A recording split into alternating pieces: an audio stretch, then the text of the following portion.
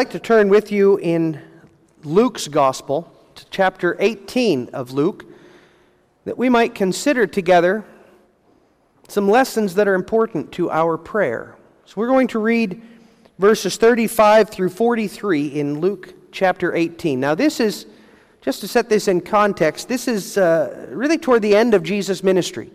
He has been ministering for almost 3 years at this point. He is now on his way up from Galilee in the north to Jerusalem in the south. They're going up for the Passover. For the week before, he will teach and do miracles in Jerusalem, and at the end of that week, he will be crucified. So we need to understand that, because what Luke is portraying for us here is not simply seeking to show us who he is. He's already shown us that. Now he's showing the response of the people to him. And so beginning in verse 35 of Luke 18, we read, "Then it happened as he was coming near Jericho, that a certain blind man sat by the road begging. And hearing a multitude passing by, he asked what it meant. So they told him that Jesus of Nazareth was passing by. And he cried out, saying, 'Jesus, Son of David, have mercy on me.' Then those who went before warned him that he should be quiet. But he cried out all the more, 'Son of David, have mercy on me.' So Jesus stood still and commanded him to be brought to him. And when he had come near, he asked him, saying, 'What do you want me to do for you?' He said, 'Lord, that I may receive my sight.'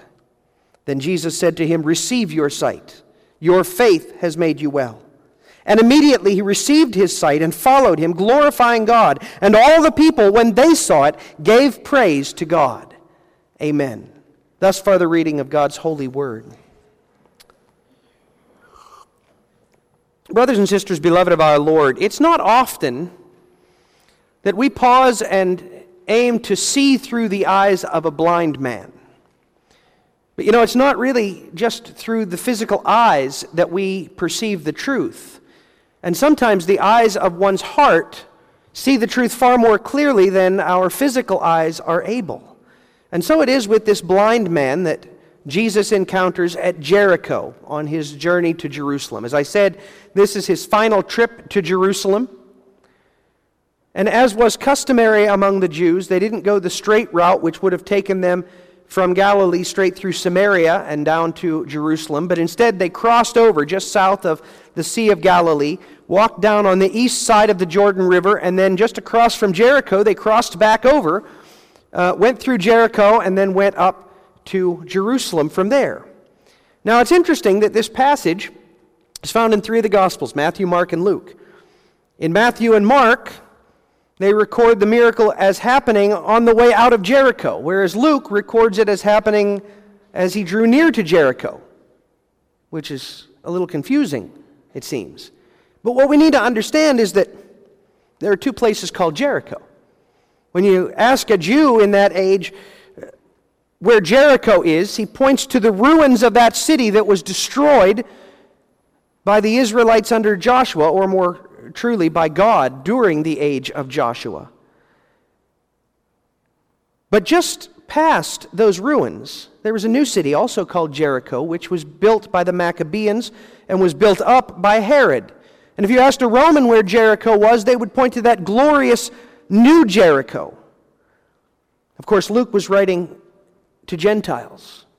And so he referred not to the old Jericho, the Jericho that the Jews would know, which would be mentioned by Mark and Matthew, but to the new Roman Jericho. And so it was, as they drew near to New Jericho, between the 2 cities, they encounter a blind man. And this blind man utters a prayer and demonstrates a faith that is essential for us to understand as we draw near to God in prayer. And so that's really our theme this evening, is that a blind beggar models the faith that saves us. A blind beggar models the faith that saves. And the first thing we see is the persistent plea that he brings before Jesus. But notice the details that Luke mentions up front and their import. First of all, he says that this is a blind man. Now that was not uncommon in that age. The combination of the bright, unrelenting glare of the Middle Eastern sun and the blowing sand and poor hygiene mixed with relatively rudimentary medical skills in that age meant that blindness was not terribly uncommon. But it was also an ailment that was mentioned often in the prophets, especially in Isaiah, as a symbol for spiritual blindness, because blindness in that age was a terrible affliction, in that it rendered a man weak. You men know it's hard for us to be weak. When we struggle with sickness, when we tackle a task that we can't do on our own, I don't know about you, but it's mighty hard for me to ask for help. It's mighty hard for me to just say, I can't do it.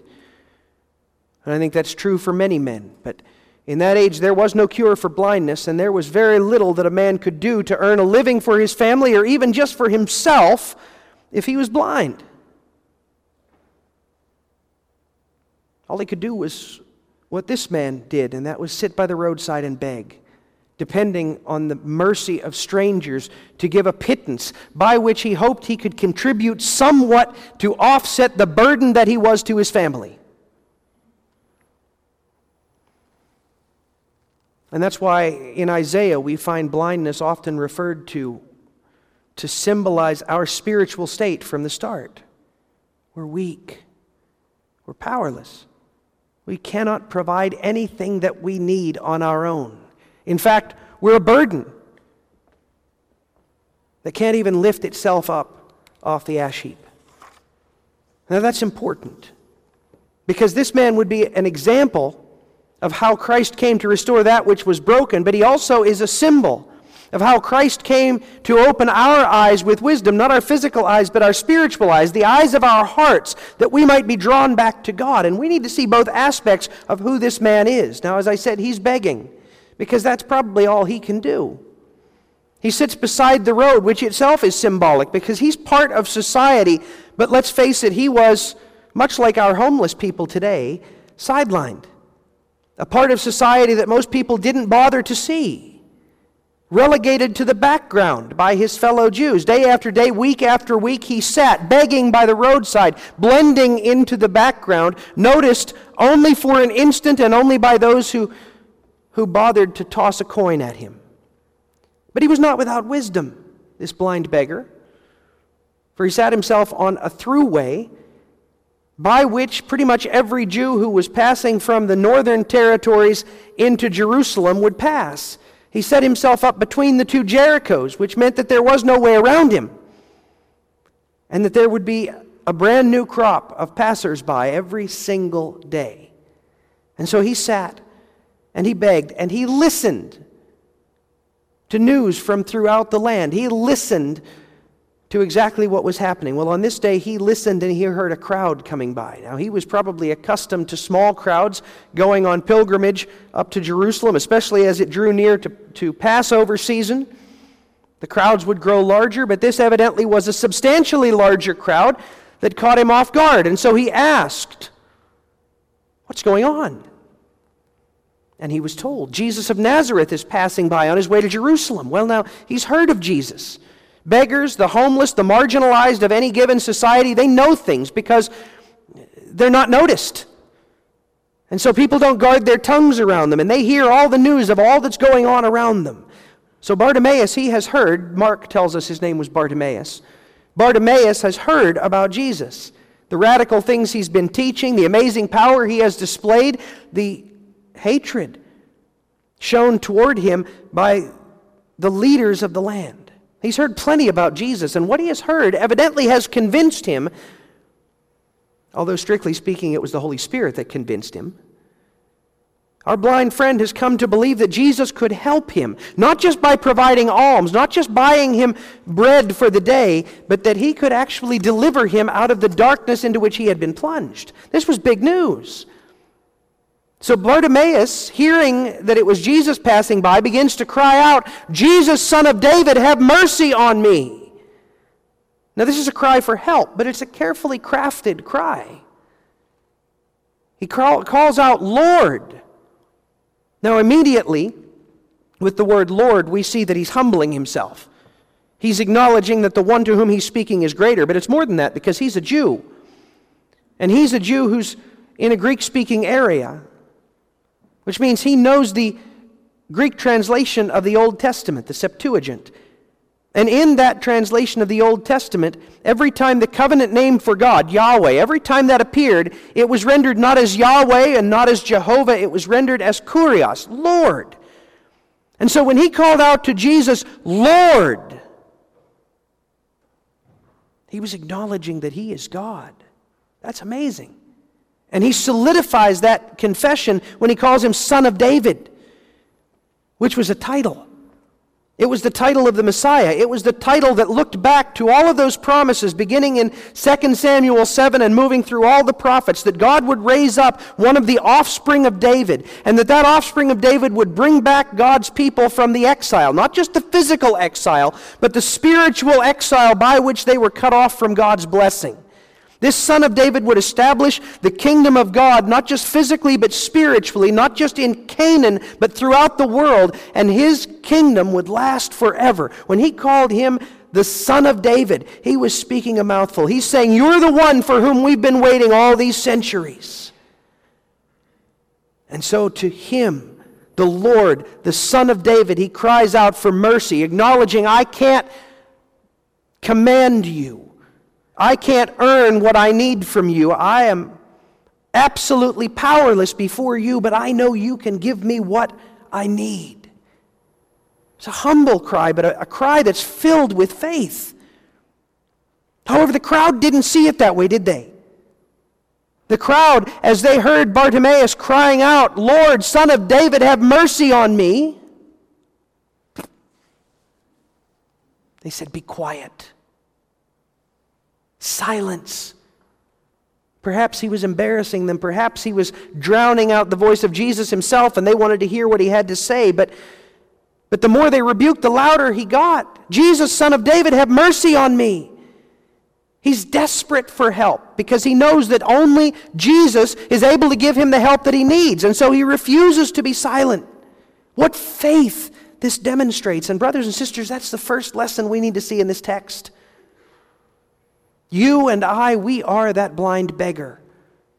Because at the very start, we were blind. We didn't know what our misery was. We didn't know the nature of the deliverance we needed. We didn't know where to look. All we knew was that we were lost, we were broken, and we were blind.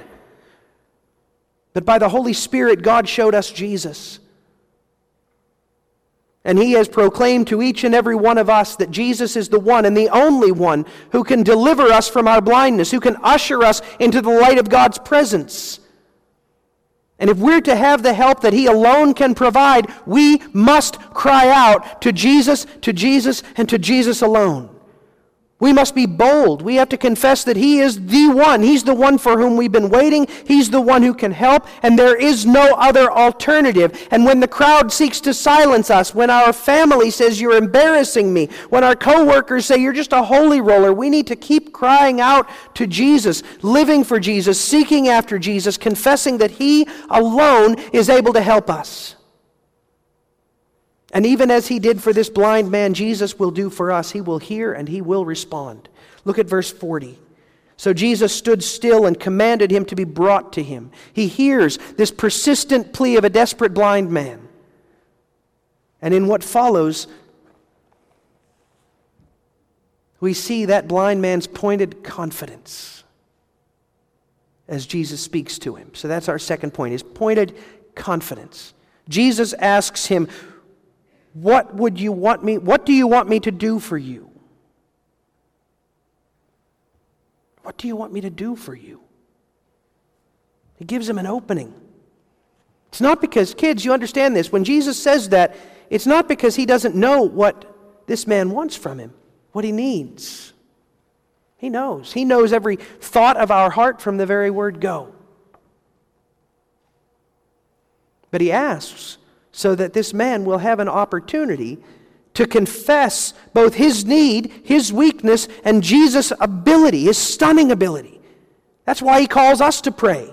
Everything we're going to pray about tonight, God already knows about it. God knows it better than we do, and he knows exactly what we need in response to those needs. But he gives us the opportunity to pray that we might confess our confidence in him and our desperate need for him. And so he gives Bartimaeus the opportunity. And notice how pointed his answer is. There's no beating around the bush. There's no ornate and flowery language. With bold directness, he says, Lord, that I might receive my sight. Again, Lord. He uses that word which confesses. He knows who Jesus is. And he's not just a man. But his answer only has 3 words. Kurios, Lord. Hina anablepso. Lord, that I might again see. One word, it means I might again see. That's all he wants. I want to be able to see. I want to be useful. I want to be lifted up from the depth of my misery. There's a lesson right there for us. Our prayers need not be long and ornate in order to be powerful. Jesus asked what the man desired, and in 3 words he answered. Doesn't get much more clear and pointed than that. And Jesus delights in what he hears. He delights in the simple, straightforward faith of the man before him. And so his answer is just as pointed. He said to him, receive your sight. Your faith has made you well. Now when he says receive your sight, that's one word in the Greek. And it's the exact same word that Bartimaeus had used. He says, Bartimaeus pleads, anablepso, let me receive my sight. Jesus answers, anablepson. It's a command, receive your sight. Just what you've asked for, that's what I command of you. And then he says, your faith has made you well. That's actually unusual for the New King James. It actually dulls what Jesus says. He actually literally says, your faith has saved you. And I think that's important. There was a word in the Greek for healing. He doesn't use that. He uses the more comprehensive term to be saved. Because he wants this blind man to recognize, I haven't just healed your eyes. I've healed your heart. I've healed your relationship. I've healed your future. I've healed your soul. When he hears our prayer, Jesus does far more than we could ever hope or expect. He doesn't just provide healing for the body, he provides healing for the soul. He doesn't just limit his answer to our prayer to what we've asked, he expands it to what we actually need. That's an important lesson for us, brothers and sisters. The Lord does not look for fancy and ornate terminology in our prayers. He wants us simply to tell him what's on our heart, what's on our minds, what we crave, and what we believe about him as we pray to him. But when we do that, when we pour forth that pointed prayer, he answers with such abundant mercy. Mercy greater than we could ever have hoped for, greater than we could ever have expected. But that is precisely what we need. Now really, we could stop right there and the lessons for our prayer would be immense. Matter of fact, we could ponder those, and we should ponder those lessons for quite some time. But there's one last lesson to this text that really wraps it all up and I think sets before us something that is absolutely essential for us to consider as we pray. In verse 43, we learn the value to God of a passionate response. And that's our last point. Notice, as soon as Jesus speaks, immediately, 3 things happen. There's no delay. Jesus decrees an answer right now. Now, of course, he doesn't always do that. Sometimes he decrees to make us wait, to cause us to learn patience, perseverance in our prayer.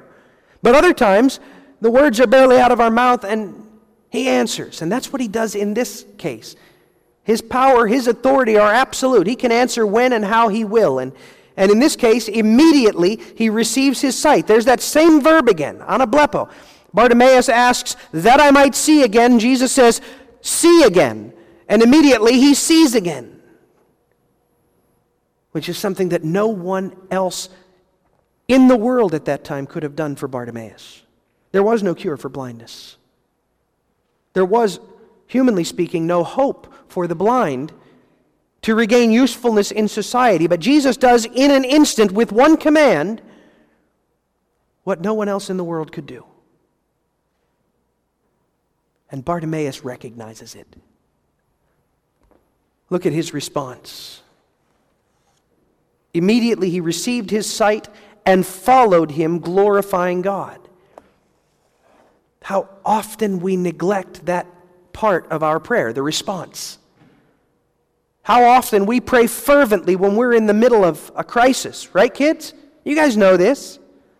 You know, you just broke something that Dad said not to touch, and your prayers suddenly get really fervent. Or you're on your way home, teenagers, and you're not really sure you're going to make it in time for curfew, so you pray that Mom will be a little distracted. Right? We pray pretty fervently when the need is real. But as soon as the need is met, as soon as the prayer is answered, it's out of our mind. We go about our business. We don't think about it any longer. But not so for grateful Bartimaeus. Immediately he answers the blessing he has received with worship. He wants everyone to know exactly what God has done, exactly how powerfully he has answered. And folks, that must be our response. We must honor the triune God who has helped us. We must confess the mercy of Christ who has heard us. We must testify that others might join us in honoring our merciful King. And when we do that, some of them will. When they saw it, the people, when they saw it, gave praise to God. It should be our deepest desire when we pray that not only will God answer our prayer, not only will He meet our need, but that others might see and honor God, that others might see and learn to trust in God, that others might behold what He has done and learn to put their hope in Him as well. Brothers and sisters, it is a rich blessing to experience an answer to prayer.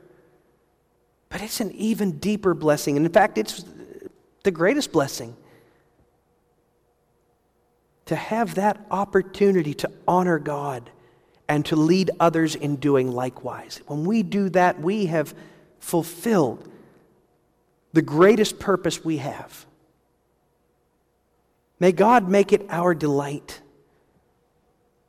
to follow the example of this blind beggar whom He healed at Jericho. And as we learn day by day to plead persistently to Him, to express our confidence pointedly in Him, may He fill us persistently with a passionate response for all that He has done. Amen. Let us pray. O Lord our God, we thank You and we praise You that You give us the opportunity to seek our help from You and to respond by giving You praise and by calling others to worship You. Father, we ask this in Jesus' name. Amen.